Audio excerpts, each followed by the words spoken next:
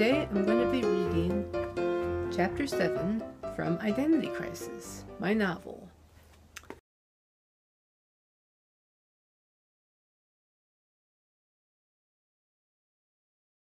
So I'm going to read another chapter, Chapter 7. But before I do, let me just remind you that the Crime Cafe has publications of its own.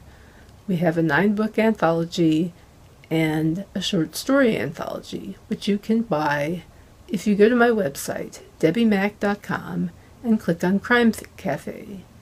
You can also buy my first novel on Amazon, Barnes & Noble, and other retailers, as well as at stores. But you'll have to request it because they probably don't have it in stock. So if you have an indie bookstore near you and you'd like to get a copy there, just ask them for it. You can also buy it on Kobo. Chapter 7 of Identity Crisis. By the time I recovered my wind, they'd gagged me and tied my hands behind my back. The rope was tight, making my wrists hurt. Having my arms stretched back was awkward, forcing me to use muscles I'd not used in ages. The car's air conditioning was on full blast. I was freezing and sweating like a pig.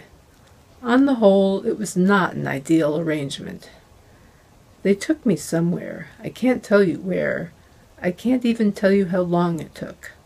A blindfold takes away all sense of place and time.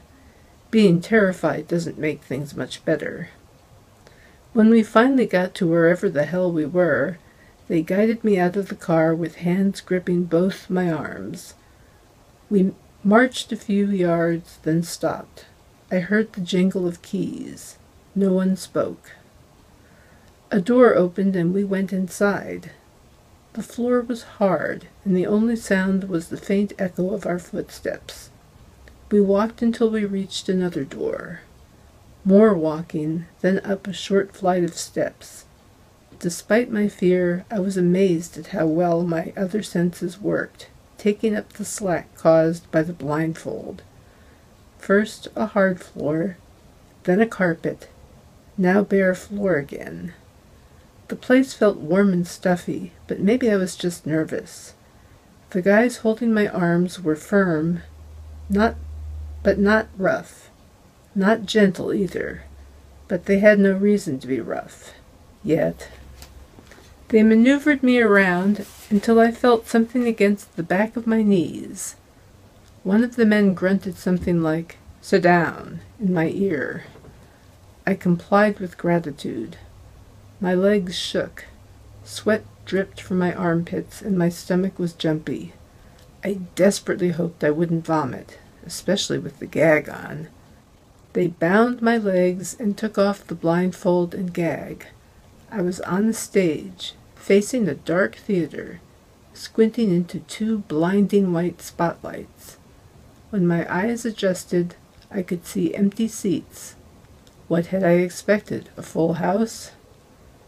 "Ms. McCrae," a disembodied male voice, electrically amplified, boomed from the dark. I blinked and waited for more.